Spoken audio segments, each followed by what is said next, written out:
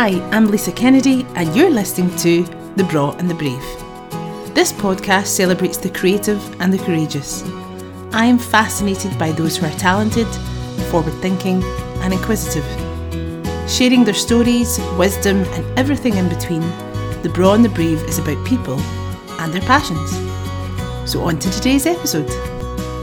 Literally had a chat for about the last hour. This is what happens in the podcast. I invite somebody out the house and then we finally get around to yes, eventually. all the stuff that's not consumable on podcastness. Lisa McKechnie, you are just a star. Oh, thank you. And I've always thought that. Oh, this is mental because you to me are wee Lisa McKechnie. wee Lisa. Who used to come to my dance classes in the Orbison Neighbourhood Centre when you were like... So how long ago would that have been? Well, it was really like starting my kind of teaching career. So I was maybe about 19, 20, 21, that kind of period. And I'm now going to be 41 this year. You're going to be 41? Thanks, pal. So you're a good what? Yeah, so I'm 32. Okay. I was 32 last week. Happy birthday. Thank you so much. To look 32 at all. Thank you. You literally are just one of these people that doesn't age though. So you don't, you just like... It'll just catch up with me one day. I'll wake up and I'll be like, wrinkles everywhere. Like. So you must have been, well, if I was, 19, 20, then you were just like maybe 11, 12. Yeah. So yeah, you came to my hip-hop dance classes and then the Orbison Neighbourhood Centre in Bellsill, shout out to them. Yes. They had like a kind of showcase day or something. They had like I think it was like a truck or something. I think it might have been Clan FM. Remember the radio station, Clan FM, and they used to do road shows. Road shows, yes. So I'm pretty sure we went and did one before as well. Lisa Dowd and M&D's at Strathclyde Park. There was like a big fun day almost. This is ringing a bell. You know, so I'm not sure if I can't work out if it was Clan FM that were there or if it was like I don't know, like a version of that Orbison done. Or like a fun day or something. I was probably there because I probably had kids performing at it. I think, and then I just remember you being on the stage, and because you'd obviously came to my class as a dancer, I didn't know. Well, I think I probably knew you sang, but then you were singing and I was like, oh my actual God, because I can remember it so clearly. You were probably so used to my not so up to scratch dance skills, Lisa, that you were thinking, oh, so maybe that's an avenue I was just like, there's enough talent that this kid possesses.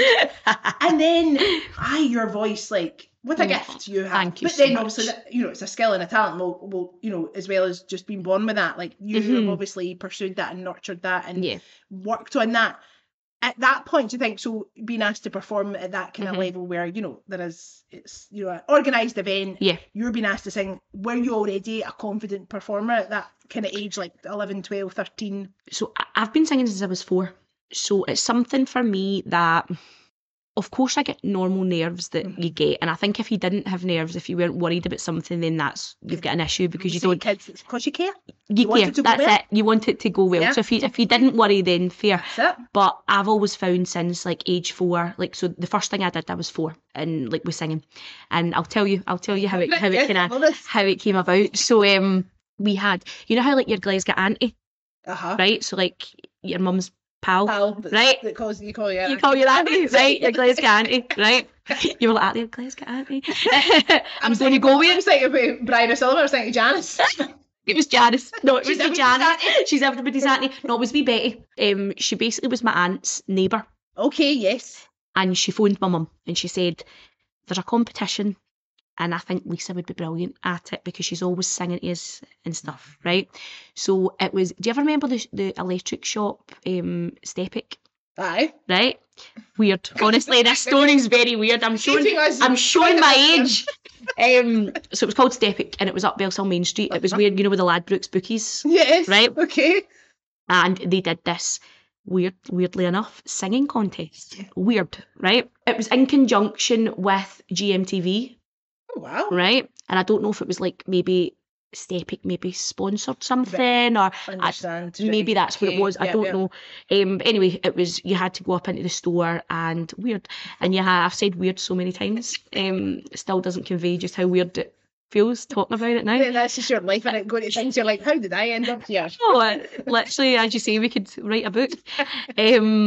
So my mum and dad knew nothing about singing, performing. I mean, I think I've been told that my granddad's mum was a singer. Okay. It's in the lineage somewhere. Yeah, so I have been told that. And actually I've recently found out that my dad, so hold on, let me work it out. They got in contact via Facebook about 2 years ago. I think it's maybe my dad's dad, so my granddad. I mean, I'm not quite sure what the relation is, but they're down south, they're down in England, and apparently they were singers as well. So it kind of has come from both ends. Yeah. So my mum and dad though directly knew nothing about singing. Yes. So my mum taught me some songs. Still remember them. I'm waiting for the classic songs. Yeah. This is what, 90s then? So this would have been, so I would have been 4, so this would have been 1995. All right. So she taught me. I'm going to give you my opening line, right? Okay. My name's Lisa and I'm 4. She gave me the whole speech before. Loving it. Yeah. And I'm going to be singing 2 songs and delivering a poem. Yeah. Very professional. Very professional. So that was my opening line. Then, I don't even know if you'll know this song. She taught me a song called I'm Leaving on a Jet Plane. Yes, I do. I'd like to really sing it, but we don't have the copyright for it. But we don't. That's proper, like, party in somebody's house song. That was it. Somebody's party piece. So I was... Like, Blackboard of My Heart. Yes. And Leaving on a Jet Plane. Leaving on a Jet Plane. So it was Leaving on a Jet Plane. Tune. Absolute tune. That's one of the ones everybody can sway along to. Oh, listen, I'm no knocking it. It was a great banging choice. And then it was, the second song was Shirley Temple song. Oh, yes. For the cute factor. I'm trying to actually remember. I can't remember I mean, I could sing it, but I won't. So we did that, and then the third thing was a poem, of course. Oh, yeah. So that was me. That was my party piece. Did you get wheeled out at every party after that? That was it. Well, at least it's good. So. I used to greet at every party when I was wee. I used to say, I just want to relax, and everybody used to treat me like a wee performing monkey. I mean, it served you well. It served me well in the long run. Mammy back. I was going to say, they knew what they were doing. Aye. So anyway, so we went in and did this, and it got recorded, and it gets sent to whoever the judges were. Okay. So Mum gets a phone call to say Lisa's been called in for the final. So can she come in to, it was a Holiday Inn in Glasgow. Yes. The final was, and there was like people all over Scotland. Exciting! Cute. It's a cute story. So Mum said she was dead nervous, right? So she's like, my mum knowing nothing about this world, doesn't know what she's getting into. So she said she took me to. Now I think she says it was Sunshine Kids. Sunshine Kids. Why am I like going back so many years? It's like ETAM. Sunshine Kids. Aye. Loving it. Sunshine Kids. You're pure, like, the nostalgia. Nostalgia is unreal. Remember that? Sunshine Kids. Did you see the one still, like, years later, I remember, in Wishaw Main Street? That I was always like, I don't know if they just left the sign up and it was a different show. I don't know. It was that, and I remember What Every Woman Wants. Oh, that was my favourite Christmas party every year. You get took down for your good sparkly. That's where Witherspoon's is in Mother. Yeah, aye, that's exactly what it is. So anyway, Sunshine Kids. She bought me this wee tartan dress. I like it. Yeah, she gave me. She was good. She was unconsciously. She was whatever the word is, subconsciously. Yeah. She wasn't unconscious. Oh, Lisa. Right. Okay. So we goes in and we went in and did that. I think I had to go in again in a room and sing for them. And at the end date, they were coming out and announcing who they were going to take to London. So the London final was in Earl's Court, and it was like in a venue, maybe a hotel or something. I can't remember. And it was televised. So it was Lorraine Kelly. Love Lorraine. Yeah, so it was Lorraine Kelly that had presented it and stuff. And it's funny because recently, maybe about a year or two ago, we were singing at an event, and I had kind of said to her, I was like, do you remember hosting this? And although I don't think she could directly remember me or any of the kids that were in it, but she was like, she remembered like doing the event type thing, which is cool. So we went down to, so I got announced that I won it, and which is really cool. And I mean, I'm gasping, but it shouldn't be because, of course you did. No, but we went down. So I won, which I was delighted about. It was a camcorder, we called them at the time, like a video recorder, this big chunky big brick. We used to hire one for Bellsell's library. Yes, absolutely right. So a big BBC thing. Literally.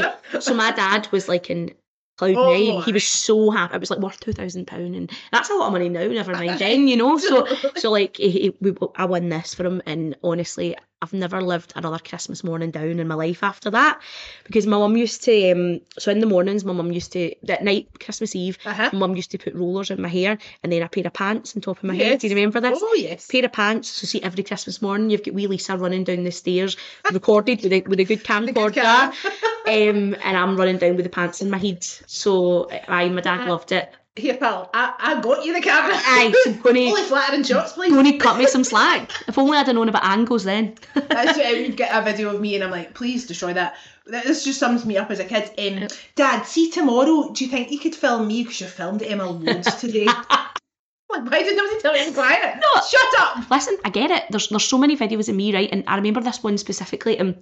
We're in Florida, and we're in it was like a villa, and there's like a swimming pool, so I must be about 9 at the time, and my dad's trying to record, I think it might have been like, I don't know if it would have been a cousin or my brother, like learning to swim. Oh, right, right, yes. And I'm literally, all you can hear is me in the background belting A Whole New World from Aladdin, of course. But it's getting louder and louder, as if to say, you just turn the camera around, just turn it and look at me.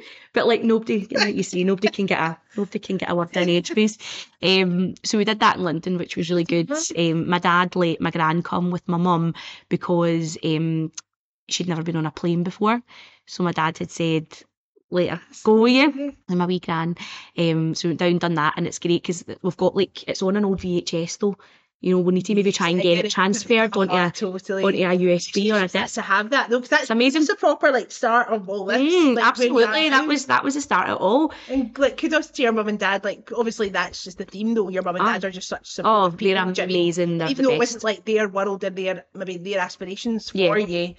Initially, when you're forming, what aspirations do you have when you're forming? It's just like, as long as you're safe. But they just went all in with me, and to be honest, that's the theme throughout my life, really. They've just went all in, whether it's been crazy, whether it's been worth it, whether it's been an epic fail, you know, they've just went all in and went, right, what can we do to help you to do that, which is absolutely amazing. But so we did the whole London thing, and I think something like, I got fourth. I think I was fourth in the UK, and I won £100 voucher for Toys R Us. I was buzzing, and a place on the model team of Scotland books. So I used to go and do a wee bit of modelling, and I used to get like paid for it and all that, and I thought it was great, you know. So that was the beginning. That's where it all began. And do you think that did spark a kind of like I guess the feeling that you got from okay, it's nice to win all the stuff, but the actual performance side of things, you were nervous, like, do you think that kind of sparked you into like, I like this thing called singing and performing? I would say that I'm not a very competitive person, right? Yeah. So see the whole, and maybe sometimes I should be a wee bit more, but I'm not very competitive, and I find that, especially when I was that age, winning wasn't even really something that was in my mind. I loved going and doing it. Like, I loved it. I used to, like, as I started to get older, like, I started to like kind of look for things. And do you ever remember Singer of the Year? North Lanarkshire Singer of the Year? Dancer. Did it as well? Yeah, totally. Dancer of the Year, Writer of the Year. There was like loads of different like, and it was the Arts Awards in Motherwell Civic. That's right. So I used to do all that, and then there was one year that I'd done really well in the competition, and I wasn't allowed to enter the next year because you had to kind of clear it up for kind of leave room for everybody else. No, not at all. But I had been like, I love going to that, so there was just be a part of it. So I entered Young Writer of the Year instead, and I got second place. I mean, that endless talent. It's not. It sums up how much of a chancer I am. That's it. That's more like it. Just do it. Like this morning, there's this thing called Tweet Pitch, and it's like basically it's for aspiring authors to basically tweet a pitch for a book.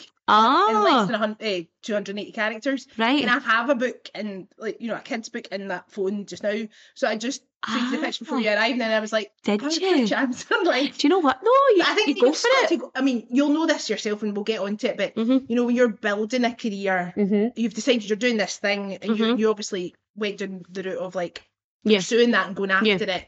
But then you come out the other side of like, well, now I have to actually make this happen. Like, nobody's going to necessarily chat the door every day and go, here's work. Do you know what I mean? Like, when you are feeling particularly gallus on at any given day, you've just got to So you've just got to go for it and bringing the hat in the ring. Hat in the ring. There we are. No, absolutely. And you're saying you're not competitive. I don't think what you need to do to be, a business owner, a freelancer, somebody in the arts. It's not about it's not competition. It's just about the passion behind it and putting yourself out there and having yourself open, I suppose, to success or failure as well. And I've failed many times, haven't we all? Well, I doubt you can learn. I mean, I listened to a podcast, I don't know if you've listened to How to Fail. Heard of it? Very good. Who is that? It's Elizabeth Day. She's a writer that presents it, and it's basically that. Like, she'll ask our guests to give her 3 failures, and it's well-known people, authors, like people in business, all different kind of worlds, but basically sometimes people come up with things that you're like, that sounds really trivial, but then when they get into it, it's a really big deal for them. Yeah. And then there's people that, what would be classed as epic fails, and they're like, but I learned something from it. Absolutely. It informed the next step. Like, I don't think you can move forward without failure. Without failing. No, I would absolutely agree with that. I've probably got, as you can probably tell, me and my mum and dad are dead close. Yes. And like so basically, it was my birthday last week, as I said to you earlier on, and the message, my mum put a lovely birthday message on Facebook. I saw it. Did you see it? It was very lovely. But it was, the opening line was, "Happy birthday to my bomb-scared daughter." That was the opening line. And it's like, must have missed that bit. My bomb-scared daughter, who has our hearts roasted on a daily basis.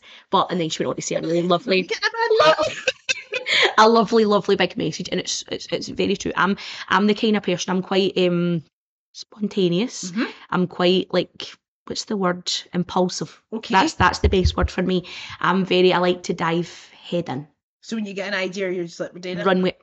Like, most of my ideas happen at 1 o'clock in the morning. Yeah. When the world is sleeping, my little boy's sleeping, and I'm lying there, and I have the most incredible ideas, but also sometimes they're not that incredible. But I seem to run with them. But then you're like, do you clip those wings? Do you, I mean, to a point, like, obviously you don't want to put yourself into, like, any sort of danger or financial ruin. Of course. To my knowledge, that's not who you are. I'm like, I think she's doing fine. I think I'm doing all right. I've managed this far. Exactly. So I think, but yeah, you have to, like, just put stuff out to see, like, throw stuff at a wall to see if it sticks. I always think, and there was a quote I heard years ago, and it always really stuck with me, and it was, if someone offers you an amazing opportunity and you don't quite know how you'll do it yet, but you know it will be good for you, do it and work out how to do it. And that's very much how I live my life. If I want to try something, I'm not scared to try. And I think that's probably the quality about myself that I like the best. Oh, 100%. Like, if you can bottle that and sell it, you'd be a millionaire. I like that's probably the thing that I like best. I'll try it, and sometimes there's been things I've done that I've went, do you know what, that wasn't great. But most of the time I've went, look at this. I'll give you an example. When I started my theatre school, I had been at college and uni, got my BA musical theatre, and I had been teaching for another company for like a couple of months, maybe a year. And was this the plan? Like, so you went to college to study because you were thinking of starting a theatre school? No. So when I was at high school, I always remember being in, and there was a class that everyone had to fill in their UCAS application. Oh, that actually gives me the fear, that word UCAS. That gives me the fear as well, and it did give me the fear. Absolutely. So I just think kids are expected at such a young age to know what they're doing and to make a choice for the rest of their lives, and that's, you and I know that's not, you can't live up to that, so I remember trying to fill this application and I can remember sitting in the classroom and I was really struggling with it. I was like, I don't think I want to go to uni, but it's expected of you. It's expected that you should go to school, get your hires, go to university. And I'm kind of sitting there and, see, at school, I was never, I was probably middle of the road. I wasn't dead bright, but I was okay, and if I would have studied, if I was interested, that's a thing for me. See, if I'm interested in something, you're all in. I'm all in, I'll smash it. But if I'm not, I really struggle. Yeah. Just to do it for the sake of doing it. Just to do it for the sake, just because you can.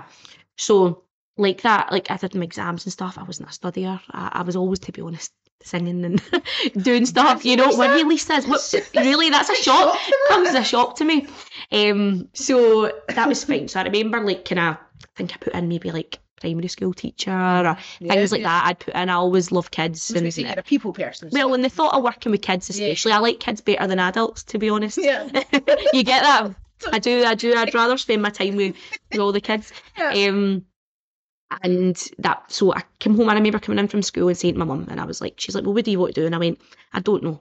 So she says, let's look online and find maybe some college open days and things, and you can maybe go and have a wee chat with, just a feel for it and see what you think that you would like to do. I don't know if you know this, but my school never had drama. Wow, which is really interesting. When I hear that, I think because we did. I mean, not that I was in that department really, but I'm always shocked to hear that that's not a provision that's rolled out in every local authority in every school. So the school didn't have drama, and I remember I used to beg Mum and Dad, can I move school and go to Cardinal Newman because they have this drama department. But I think they were just quite reluctant. They kind of uplift me when I was fine and I was settled and whatever. So I think I did eventually go to one of the head teachers and ask, and they tried to send me, I think it was Braidhurst, but it clashed with like my higher English and things like that. So it just wasn't working. So didn't have drama. So like that, I always knew I was interested in like singing and all that. The music department for me was never really, I don't like play instruments and things. It is the voice thing and more the performance that I'm interested in. So music wasn't really for me either. I did voice and drums for my for my exam, you know, like, and that was that. So we went to this open day at Coatbridge College, and the minute I walked in, I spotted my old singing teacher from when I was like maybe 9. I met her doing the Arts Awards. Oh yeah. She's now Sarah Jane Linton. Okay. She's Sarah Jane Brown. So you'd obviously been singing that entire time. Yeah, I'd always been doing it and asking my mum if I'd seen a singing competition or a contest or whatever. And I was always doing bits and bobs and doing it.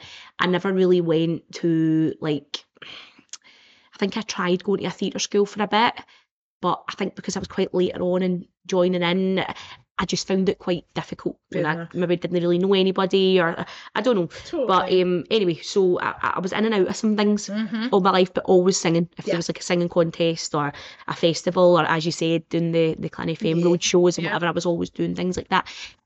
Probably the biggest one that I remember was, do you remember Live and Loud?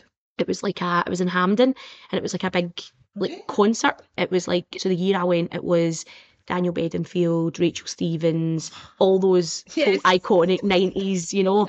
And when I turned up, there was this stage called the karaoke stage.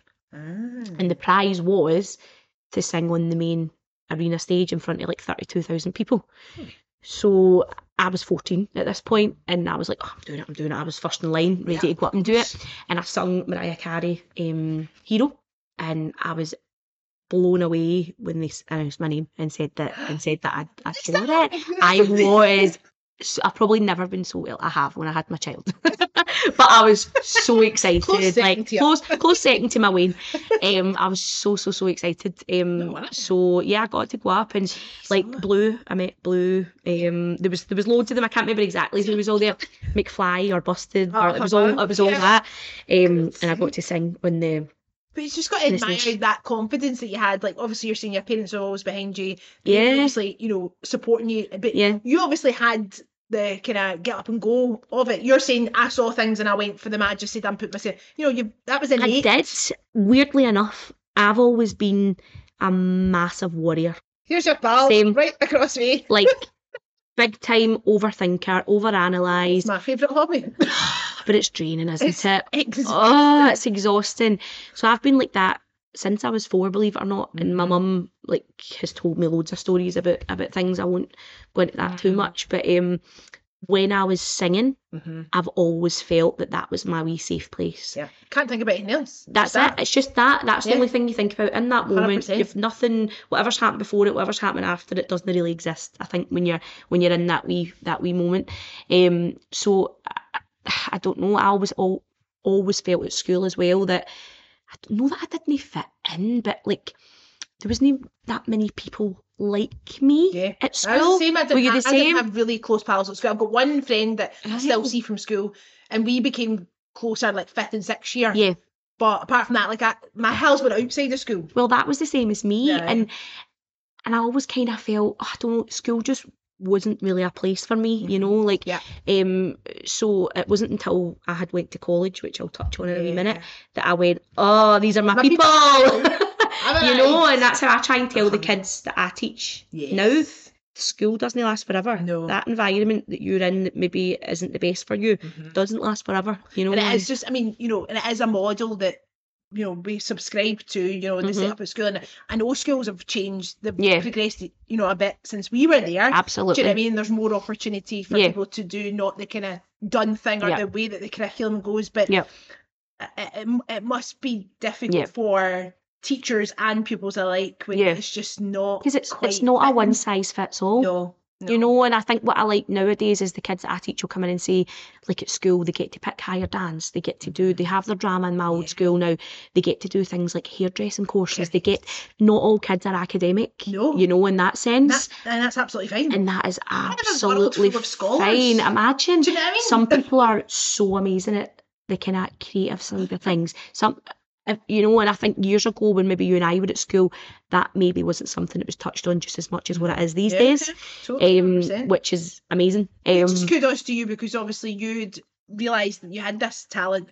Also, it felt like a really safe space for you to sing. Yeah. And you were going after that. I just knew that no matter what it was, I wanted to go do it. Whatever it was singing at, I wanted to get involved in doing it. So a funny part of that actually was when I'd come off the stage at Hampden that day. I always remember there's a sentence for you, come off the stage at Hampden. That's rolls off the tongue.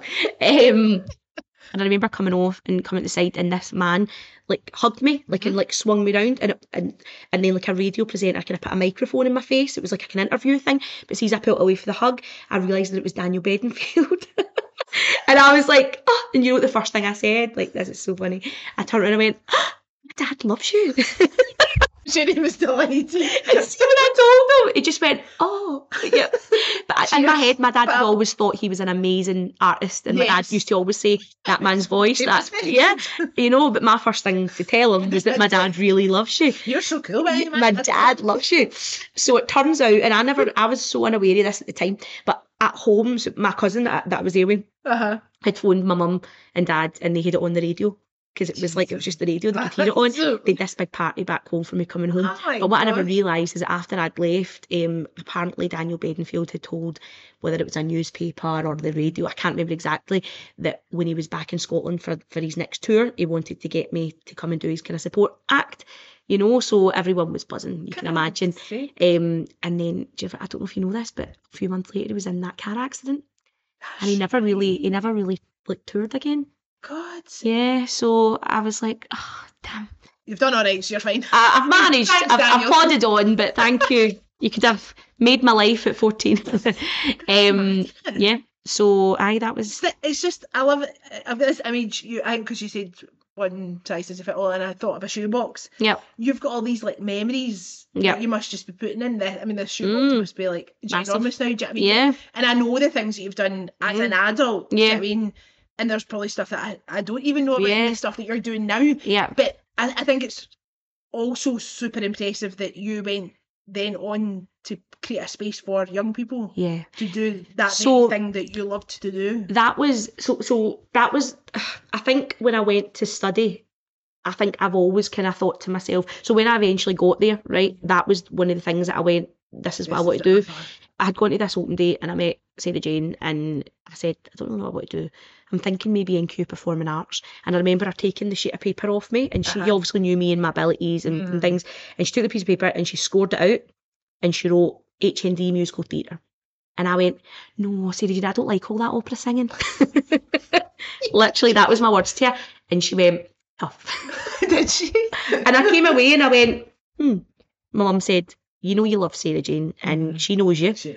Why don't you go give it a wee bash? And I went, right, there's nothing else that I can think of right now that I want to do. So I stayed on at the end of 6th year, and then in August I went and studied musical theatre. But in the meantime, I had to go and do an audition for the college just before it. And it was prepare a song. Obviously a musical theatre course, what I know now. You're like leaving on a jet plane. I'm like leaving on a jet plane. Listen, it's even worse.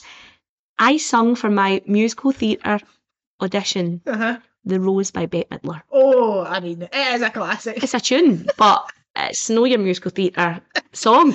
So I was delighted. So I went and did this course, and it genuinely felt like when I got there, everything I found hard about high school was gone. And like you say, I found my people. And we were all just so, because you know, creatives, they're a bit hyper. We're a bit... The cast of fame. We're a bit... a lot for the average person. So that was fab. Am I being too much? Is that even a question, Lisa? Do I even need to ask that? So did that and loved it so much, and went to do. So when I was going into third year, the Coatbridge College, it was at the time, it wasn't New College Lanarkshire. Yes.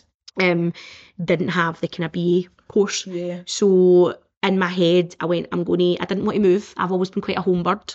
I didn't want to go to London. I never wanted to. Didn't want to go. And I know that some of my kind of teachers and things used to get a bit like frustrated. I was in a relationship at the time. I was quite happy and settled, and the thought of kind of moving and things. And you know, as an adult, sometimes you go, if you could see forward and know what you know now, you would maybe make different choices. But no regrets. I don't have any regrets. That's good to hear. But yeah, so I was like, right, I'm going to try and get in somewhere up here. So I went to the University of the West of Scotland in conjunction with Stowe College. Went into third year, it was a lot of different people. It maybe never felt as comfortable as the HND with all the kind of people that I'd met there. But in my head, I was like, right, we get the job done. Yeah, it's means to an end. You know, we get the qualification, and then we see like where we can go from there. Probably around about that time was when I'm thinking, right, I would really love to set up my own theatre school. When I was younger, I always remember being really, really aware of the cost of these things, and aware that I had a big brother and a wee sister. My mum and dad were amazing, but there wasn't loads of extra money to splash everywhere, you know, and they did what they could for us. But I always remember like being given money to go to a certain theatre school that I went to on a Saturday, and I always remember feeling so guilty that I was... You're a worrier, so that's a worrier, and I remember feeling so guilty that my mum and dad were giving me that every Saturday, and I'm thinking, well, my brother's not getting that, my sister's not getting that. I remember it just being very, and it was a lot of money. It was an all day thing. It was like 94. It was a lot of money.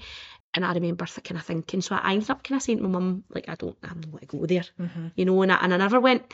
But I always remember thinking, right, I want to set something up, a wee space in our area that's even take the financial thing out of the equation. Not everybody has the means to go into town. No. Go into, you know, and kind of when I started doing my own stuff, theatre school 10 years ago, there is a couple of more musical theatre. There was dance schools. Yeah. There's a lot more musical theatre and things like that now, but there wasn't really much about it. So I had went and did my third year, could have stayed on for fourth. By that point, I was 6 years of school, high school, 3 years of studying. I was really quite like kind of ready to get moving. Yeah, absolutely. So my mum had said to me, she said, right, as you can tell, I always mention my mum. She's my wee person. She's your Gemini. She is. She really is. She really is.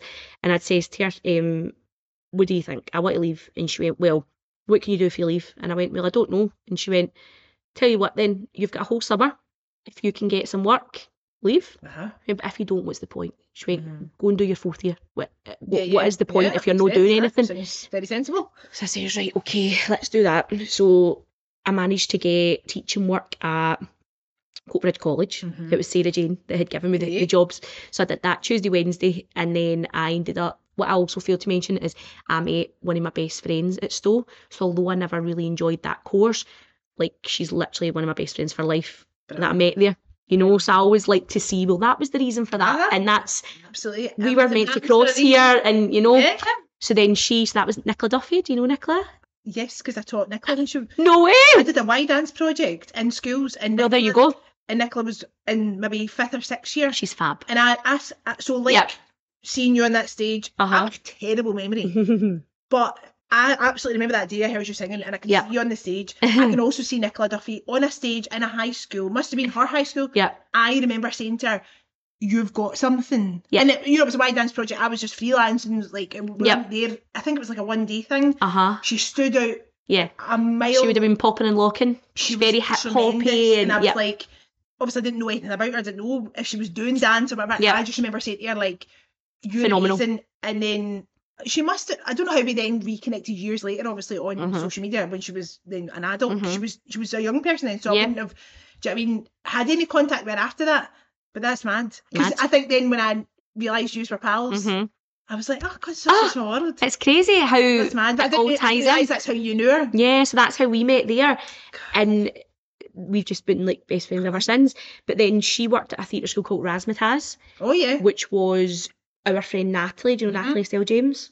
I know the name. Well, Natalie owned 4 of the franchises of Razzmatazz. Got you. And Nicola had said, oh, I think my boss is looking for a singing teacher. Yeah.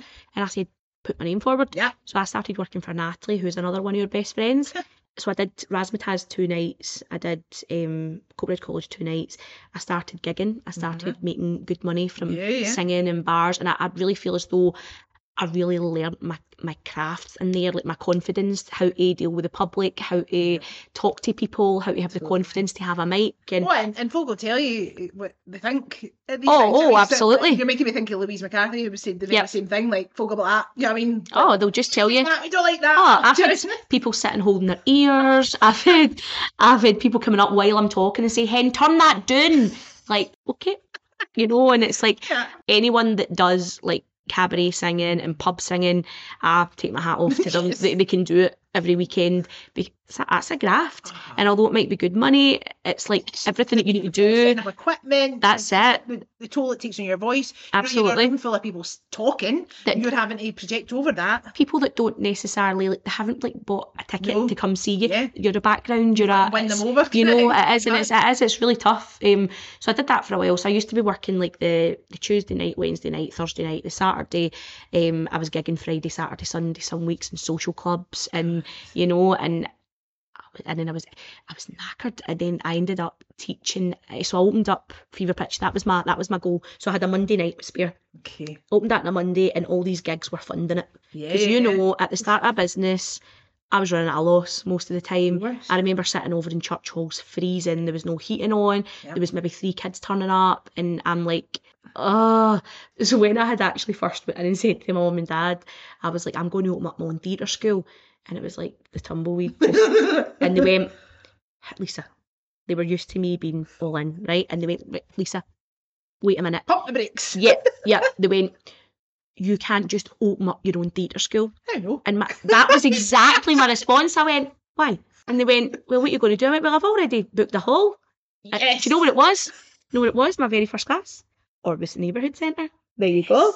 I mean, this is just all getting tied up nicely in a bow. Orbis Neighbourhood Centre. Full circle. Orbis Neighbourhood Centre.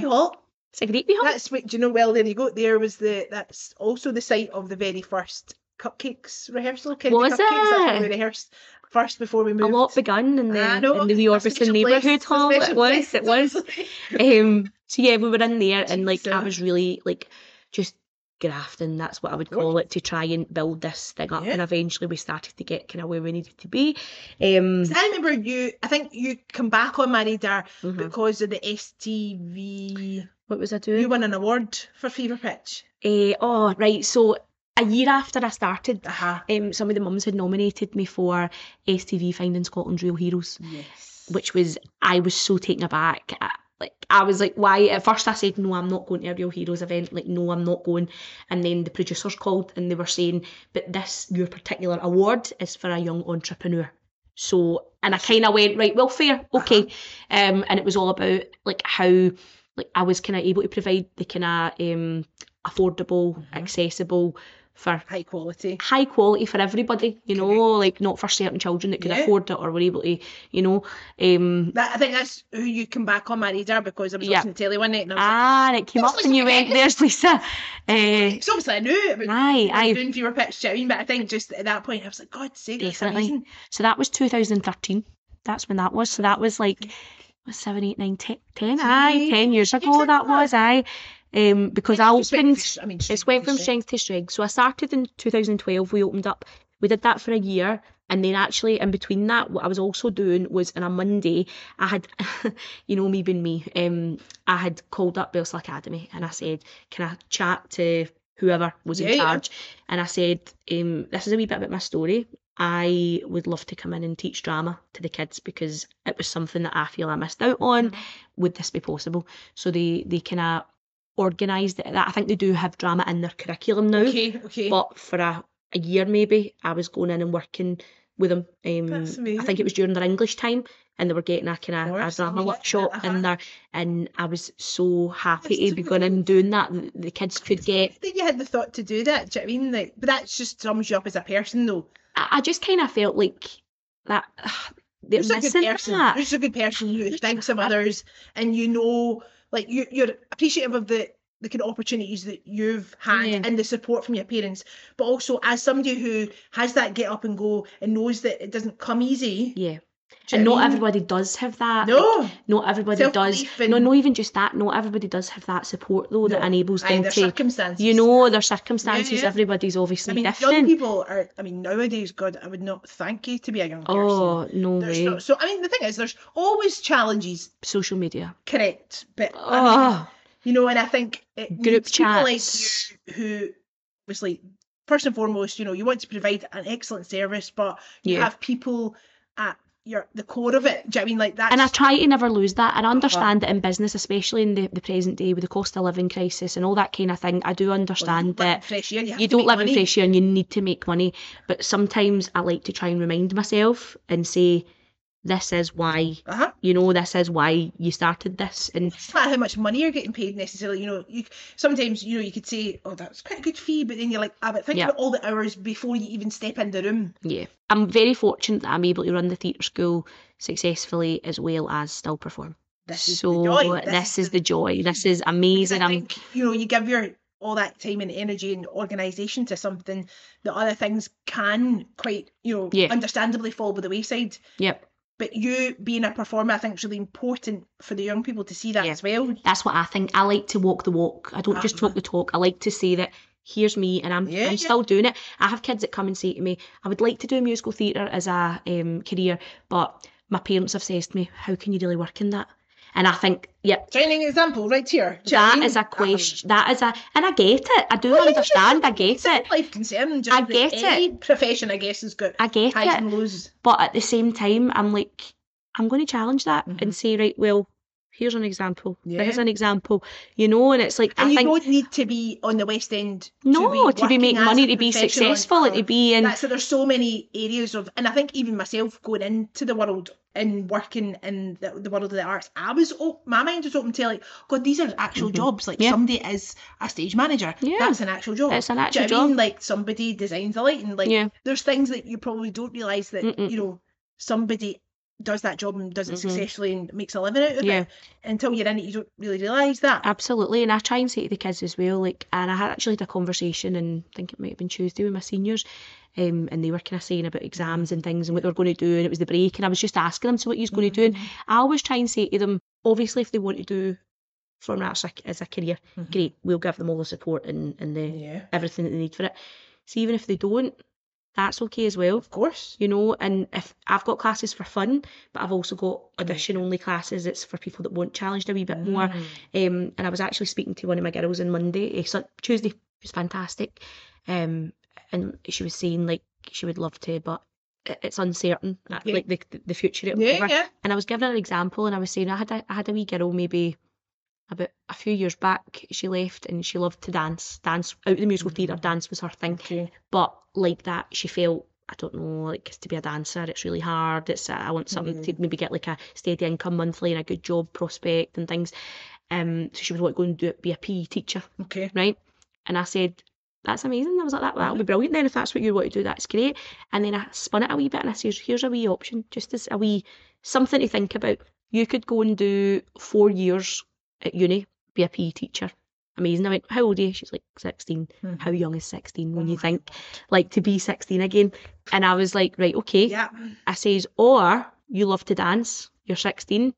You could go and do a BA in dance for 3 years, really have the time of your life and enjoy it. Yeah. And then do a year postgrad PE teacher. If that's at that point, if you think there's no opportunities here, I'm sure I'm no. Go and do the year and be your PE teacher. There's your option. I went, there's no, you know, there doesn't need to be one road and that's it. You know, like you're never too... You're allowed to change your mind. You're allowed to change your mind. You're allowed to experiment and try something. How do you know you want to do something if you haven't even done it before? If you've not tried it. So difficult. You know, so it's like, it's that yeah, and you've got the expertise and the experience to know that, because I'm guessing there'll be parents coming to you as well. Oh yeah, of course. They're saying this and that. Like your parents, they didn't know anything about that. No, absolutely. I mean, during COVID, I actually applied online. Questioning my mere existence. I was on and applied for it to be a postgrad for the drama teacher. Did you? Because I thought, the world was on fire, you know, and like I was like, what am I going to do here? I went on and done it online for about 3 weeks. Not for you. No, it's not for me. I'll make it work. My life is my life, and I couldn't see myself doing anything else. But I'm so lucky in the job that I'm in. It's just the pursuit of what you're passionate about. This is why you're on the podcast, do you know what I mean? And you're not saying it's easy, and you're not like, to hell with empty says, and madcap ideas left, right and centre, and they all work out. No, they don't. There's real life. There's so many things that haven't worked out for me, you know, and so many auditions that I've been for, so many that I've just been pipped at the post every time, you know.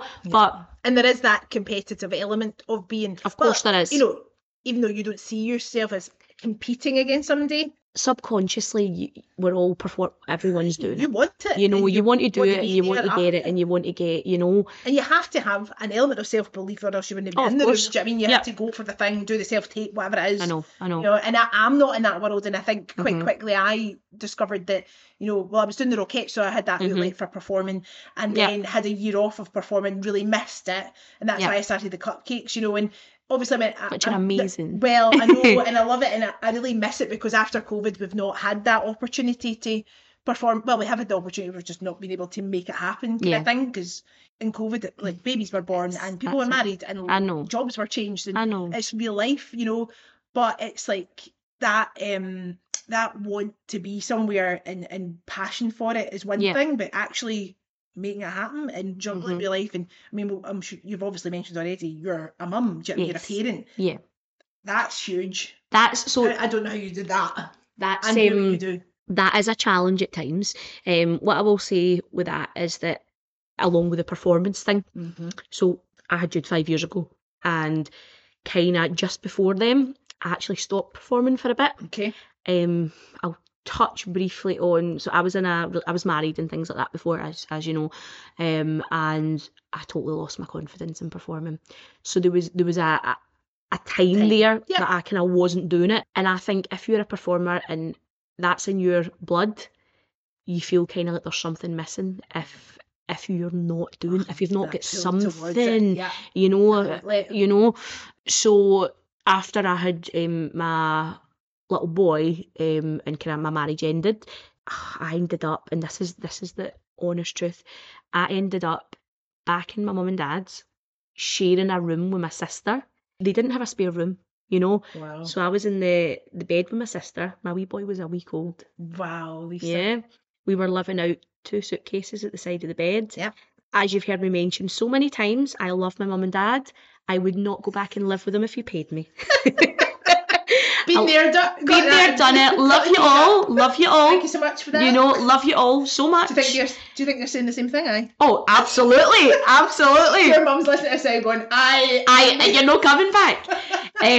So we were there for 10 weeks. But what probably nobody knows either, well, not a lot of people know, is that so my old premises was actually managed by my ex-husband. So in the 1 week, life upside down. Oh, the house was gone, the marriage was ended, my baby was a week old, and also my business premises was no longer. So I've actually had to start from scratch again and go, right, where can we kind of pick up these pieces here, you know? But I really do believe that it's kind of, one, my personality, and 2, the skills that I've kind of developed and learned all my life, you know. And those foundations weren't in a building. No, they weren't in a building. They weren't. Fever Pitch was me. Correct. Fever Pitch was me, and it was probably, you know, like when you're going through a hard time like that, and it's like that was probably the one thing that couldn't be taken from me. No. That was me. And everyone else. That was it. You know, that was that. But this is mine. Yeah. So we found a place across the road, and we got planning permission, and we get use changed and whatever. It was offices, and we managed to convert it into Fever Pitch. So we were there for 5 years, and we've actually just moved again into a bigger a bigger place again. But I really admire you, like, because I think you're just like, this podcast was called The Broad and the Brave. We've established you're very broad, but I think it's that bravery. Because all the things that you've gone after, the things that have happened to you, the way you've responded to it, and you're still full of life, full of energy, full of passion, wanting to pass that on to young people and inspiring young people. How do you do that when life's always going to be hard though? There's always going to be something, and this is, me and my friends were talking about the other day as well. Other people, like comparison is the thief of joy. Yeah. And it's like, I think it's so easy to compare yourself to other people. It's so easy to think that other people have it better than you have. Everybody's got something that somebody else would like. Everybody's got, I've got this amazing family, and I've got this bunch of amazing friends that are all so like me, that do the same thing as me, that get it, that understand. No, everybody's as fortunate to have that. There might be stuff I don't have, but there's going to be someone somewhere looking at me and what I've got and thinking, oh, she's dead lucky, But there's, okay, it's good to be grateful and have gratitude for the things that you've got and count yourself as lucky, but you get out what you put in as well. Yeah, that's true. And that's what you've done, Jimmy. You've put heart and soul into the relationships that you've got with your family and friends. And that was obviously born out of the family you were born into, but also the whole business side of things and going after a career and and not letting anything hold you back. Yeah. Even when your life has really changed, even just like having a child, like that's massive. Oh, it's massive. And it's not to have any slight against anybody who then decides, I'm going to take a step away from work. I'm not going to.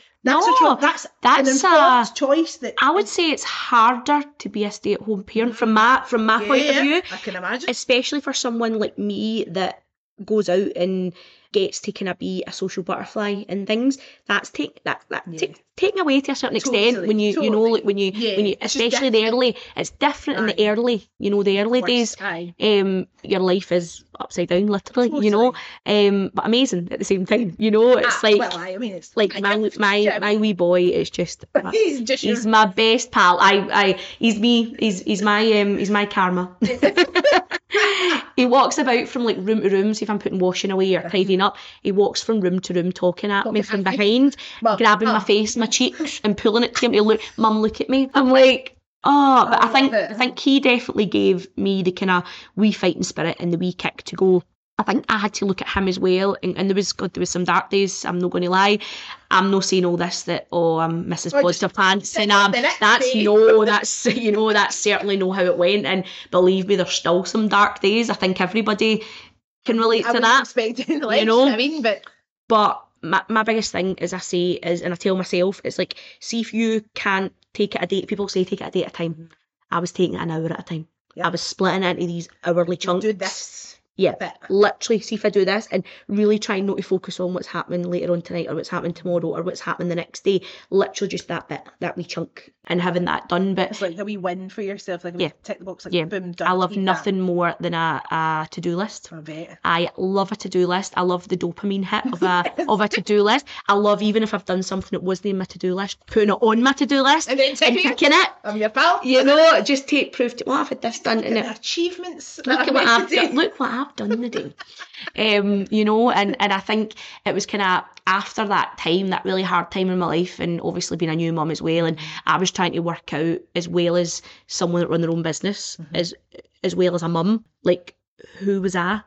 Like, I'd been in a relationship from I was 15 and get married and things, and it was then trying to work out, right, who's Lisa as a person? Like, who am I as a person? What do I enjoy doing? What's my no work and no being a mum, right? Because that obviously consumes you, that whole thing, your wee baby bubble. But I realised then that I've not been performing for ages, and although it's hard because my work and my passion is intertwined a bit, the lines are blurred, but I've been kind of teaching, I've been doing all that, which I equally love. I love teaching and performing just as much, but the performing thing I just hadn't been doing. You have to share that gift with I just had to do it. I just had to do it and feel like I was doing it, and that I was being good at doing it, and feel like that.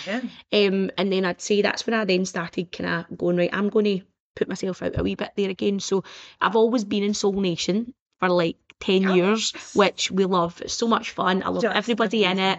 We have the best time. We all meet up, and it could be, so there's like a pool of us. Yes, I get that impression. Because you see lots of different faces, but it's all the same faces, you know. You're absolutely a core gang. And it's who can do this gig, who can, you know, and that's the great. What I did with the cupcakes. And it makes sense. I mean, and it's amazing because everybody's for people. Doing their thing. Everyone's busy, and you go, if we all know what we're doing when we're coming together, brilliant. It's great. And honestly, I can't like emphasise enough how much we all get on. I bet. There's no bickering, there's no bitching, there's no. But that, you know, Chris, who runs it, who's been on the podcast, absolutely. That's him. Absolutely. That's the ethos. He's a good person. He's a good person. Loves what he does. He projects that word to everybody else. You know, the good people are gravitating towards him. The talented good folk. Absolutely. Aye. That's the impression I got of Soul Nation. Absolutely. And, you know, obviously I know some people that are in Soul Nation because well, I know Eddie Dobie because I was. Oh, do you know Ed? Oh, you do know Eddie? I love Eddie. Totally. Love him. Everybody loves Eddie. That's not like. See, if I met someone that says they didn't like Eddie, I would be like, why? But there must be something wrong with that person. Eddie's just the best. We love him, and his impressions, the Bartman and all that he does, so good, so good. I love him to bits. But it was lovely to see that you've got that in your life. That you know, it's not, you know, it isn't the everyday, but you know, it's that kind of variety. Like, you know, Spice of Life is variety kind of thing. Like, you've got Fever Pitch, but you've also got Soul Nation. But then are you doing like another show, like a Rangers? So I saw this recently. I was like, what is she doing now? How has she invented an 8th day of the week? It seems it.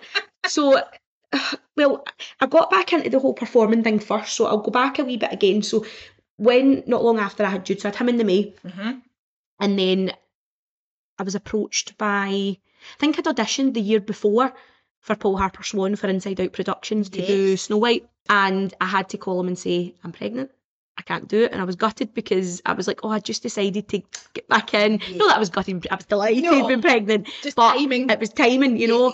And I was like, right, okay. So I kind of left it there and I wasn't thinking. And then he gave me a call randomly the following year and said, do you want to do it this year? Which I was delighted. So I did that for 2 years running. But see, when I say doing that with a tiny baby, so he was about 8 months. And I remember genuinely I was getting my call for 8:30 in the morning when there was a school show.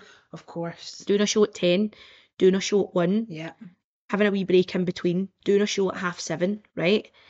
Getting home, doing a night feed at 4. Genuinely. And getting up at 7 again to go back and do a 3 show. A run of Panto. So did you? What ones did you do? I did Blanto, the one in Blantyre. And I also did the Glasgow Life tour in Panto, which goes around all the community centres. Nice. Like, obviously, you know, I've got the lovely job of going in and doing my work, and then I'm like, have a lovely run. I don't need to be there every day. But knowing, especially like the Blanto Panto, because it's like 2 weeks of solid like school performance and then one at night, I'm like, that's solid. It's solid. These are like machines. Oh, they do it. Like they're solid. And I remember both my runs were only the month, so it was maybe you started your rehearsals the last 2 weeks in November and it was full of December. Totally. But see the likes of Spillers Panto and Motherwell Civic, they're in from November to January doing that. Like most days, you know, I think they get 3-day shows and getting that off. So it's it's not as glam as it looks, but it's fab. And it's hard work. Physical panto. It's all encompassing. It's all, you know, it's like and winds, you're doing everything. 101. So I was doing that. So I did that for 2 years. And then long story short, with the Rangers one, I'm so looking forward to it. I'm really looking forward to doing it. What is it? Tell us all about it. So it's called The Journey Back, and it is written by a man called Stuart Hay.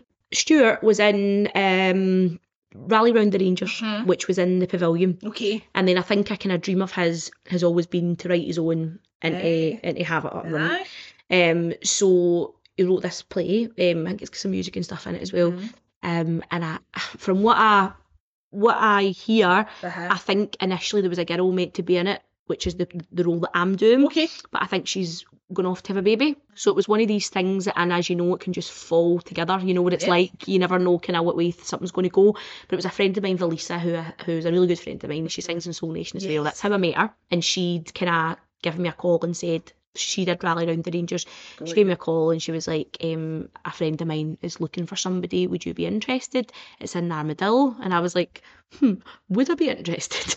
Jeez, So that's how it came about. Screaming the Armadillo. It's in the Armadillo. So it sold out within... I mean, you've probably performed in the Armadillo before, have you not? I have performed in the Armadillo. Yes, with Soul Nation, I've performed in the Armadillo. So you're like, no, but that's an amazing venue. It's amazing. So good. It's a good venue to actually go into. I mean, obviously I've never performed in it, but as a concert venue, I'd much rather go there than... Absolutely. It's lovely. It's so nice. So we start rehearsal. So basically I said, yeah, she gave me Stuart's contact number and it went from there. So we start rehearsals on Monday. Do you? We do. So I'm really, really excited. So we've got 2 weeks full rehearsals and then the shows are the 3rd and 4th of February. But it's just been... Love that. Though you've not lost that spirit of like, just give something a go. Just do it. You were saying like, you're coming up with ideas and going, how no? Just try it. Why can I not do that? Just try it. Like, what is the... Obviously, if it's something absolutely mental, you're not going to do. But like, if it's... Yeah, you've got Jude as well, that obviously...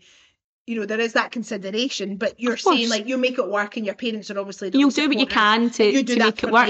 Absolutely. And all the rest of it. Like I called my mum, I think it was yesterday, and I said, right, next week my rehearsals are 94. Is one of you going to be available at 3 to pick up Jude? And I said to her, so what I'll do is, I says, if you get Jude from school, if you make the dinner, right? So organising everything. Right. If you make the dinner, and I'll come and get dinner with you and spend a wee bit with Jude, because I've of course got my own work at night when the rehearsals are on, and I was like, at least I can spend dinner time and stuff with you, and then I'll get him, bath him before and take him to bed and things like that. So it's things like that. It's like trying to, and trying to manage it. It's good for him to see his mum is making things. He loves it. Well, of course. Jude has been performing from age 0. Yes. And he loves it. He wants to do. So Jude last year performed with Fever Pitch in Her Majesty's Theatre in London. And see, before he went on, he had a wee bit of a wobble. Yes. And I think it's hard because kids are like with their parents the minute they see their parents. Oh, mum or whatever. Yeah. But because it's me and I'm the teacher and I'm there, he tried to say to me, Mum, I don't want to do it. And you know what? See if Jude didn't want to do it, I'd be like, you don't need to do it just because mum does and whatever. I know he loves it, right? But I was like, and I said, you'll be really sad if you go home and you don't do this. Okay, mum, I'll do it, right? So he done it, and they done a medley from Bat Out of Hell, the musical. See, when he came off, he flew off the side of the stage at me, cuddled me and went, Mummy, I love that. Now, he was 5. Wow. He's 5 now. He was 5 at the time. And I was like, just performed in the West End. So I don't know if you know, we're going to New York in July. I saw this. So we're doing New York. Cool this, that you're just totally creating all these amazing opportunities for these young people. I love it. See their wee faces. I mean, it's amazing. Children anywhere, I'm like, hats off to you. That's bravery. Yeah. So every trip that I've been a part of, I'm like, this is anxiety ridden. Do you know what? Like you say, I've made my mistakes. Epic fail for me was the first year we went to London, right? So I took the kids to London, must have been 2014. Okay. We went to Pineapple Dance Studios. We went to see Thriller the musical. We did like a kind of tour of London, but we took the kids. We went an overnight sleeper. One of them had travel sickness. She was spewing everywhere, and I was like, no. This is the reality. Of course, my mum was roped into coming. Of course. Because I still don't feel like an adult at this point in my life. Mum! I'm like, Mum, where are you? So we went there, that was fab. And then the second year, me being me went, I'm going to take them to Disneyland Paris to perform now. Right? So that's a wee bit further afield than London. You need to get a flight. I took 13 seniors from age 12 and up to Disneyland Paris. And on the morning when I woke up, so there was 13 kids, there was me, another 2 staff members, my sister and my mum. So there was 5 adults, right? And they were high school age kids, right? Yeah. So, but it's like things that I actually don't take into account. So I gets up in the morning, 5 a.m, spewing everywhere, sickness bug. Okay. So we get the bus into the airport. I'm in a bag, being sick.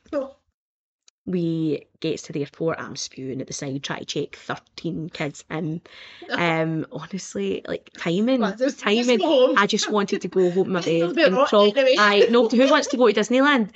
Got there, and I had to say, I need to go to bed. Like, I need to go into bed, and hopefully for the Saturday and the Sunday. Are you well enough? Because the performance was a Saturday. Okay. And they did like a kind of rendition of Matilda in there.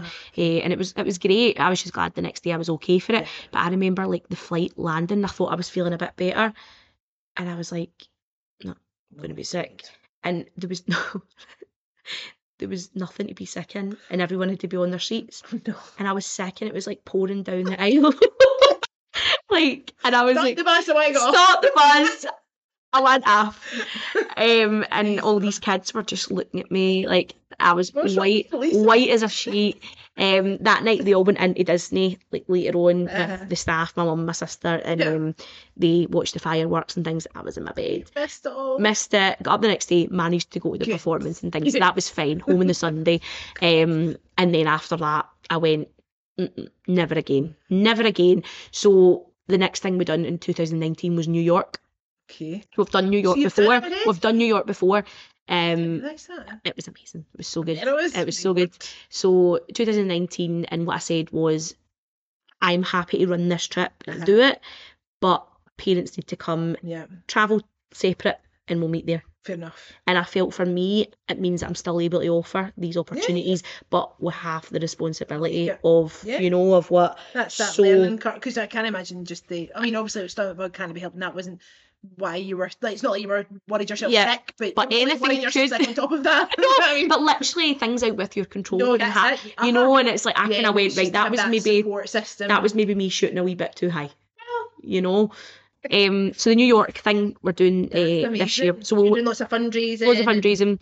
We've raised £3,000 so far, and we bought all their costumes, and we've gave all the kids £100 towards their, like, you pay for the experience thing. It's a company called Smile Productions in Liverpool, who we did it with before. They set it up. You pay a fee for doing it. You go into the theatre in the morning, you get a big warm up with like a kind of, there's like a presenter they have there that's like worked and things like that in the industry. Big warm up. They all get their wee kind of Smile Production t-shirts to do their performance in the town hall in the West End in Broadway, and it's amazing. And then there's a big after show party. I want to go. Sounds great. Honestly, it's so good. So we done that last time, and then we also fundraised last time and did we did a workshop with I got them all a ticket to go to go and see a show. Took them all to see Frozen, because there was some different age categories. And then we got one of the Frozen cast members to come and do a workshop with just them. And one of the. I mean, that's pure memory for life. Like, do you know what I mean? Like, who gets to go to New York? It was incredible. Who gets to go to New York and do all that? I was blown away. Never mind the wee kids. Do you know what I mean? The kids that were coming, and then we also, the fundraising money was. People are so generous, see, when it comes to kids doing stuff like that. And we managed to cover for them as well to go a backstage tour of the New Amsterdam Theatre, which is where Aladdin is. Oh, nice one. But they let them try all the costumes on, and they had like the lamp and it was that backstage element that's exciting thing, isn't it? You know what I mean? Like, you're seeing it from the other side. Absolutely. The seeing a show is great, but going backstage and be like, this is the it's called Behind the Magic, that's the tour name, 100%. So it is. So I said New York was a biggie. I says I don't know if we'll do that again for a while, and then you're like 2020 maybe me, this is the year. I've said maybe me so many times in this session. It's your catchphrase. We were sitting in September, and I think a parent put the idea into my head, because she wrote saying, when are you going to do New York again? She went, it was my birthday, I never got to go because it was COVID, and I'm really desperate to go. And I went, well, somebody's asked me, so I must. Somebody's asked me, I'm going to need to book it. I had it booked the next day. I had it booked the next day. No, we've knowing what I know about you. So we've got 25 kids coming. Wow. 25, as I said, we've bought the costumes this time. We've given them all £100 towards it. Loads of parents are going with them. And we've got like a ball coming up. We've got bag packing. We've got, so I'm in the middle of trying to get them all a ticket to go see Aladdin this time. Awesome. And I've arranged for a workshop with a guy from Hamilton. So the guy, Thane Jasperton, he is actually main ensemble in the Disney Plus movie. So they've like saw him, and they're dead excited. So that's the plan this year. We're doing that, and whatever else comes is this year. It'll come. Oh, listen, I've planned my year out, taking away the work side. You know what I booked the other day? I'm so excited. Lapland. I am so excited. It's just not surprising. You're always doing something, going somewhere. There's always something happening, and you always seem to be doing it like all in. Like all in. The t-shirts I print it. Oh, we go big or we go home. We go big or we go home. I think that is your catchphrase, like me being me, and that is very much a positive thing. You being you, Lisa McKechnie, make stuff happen.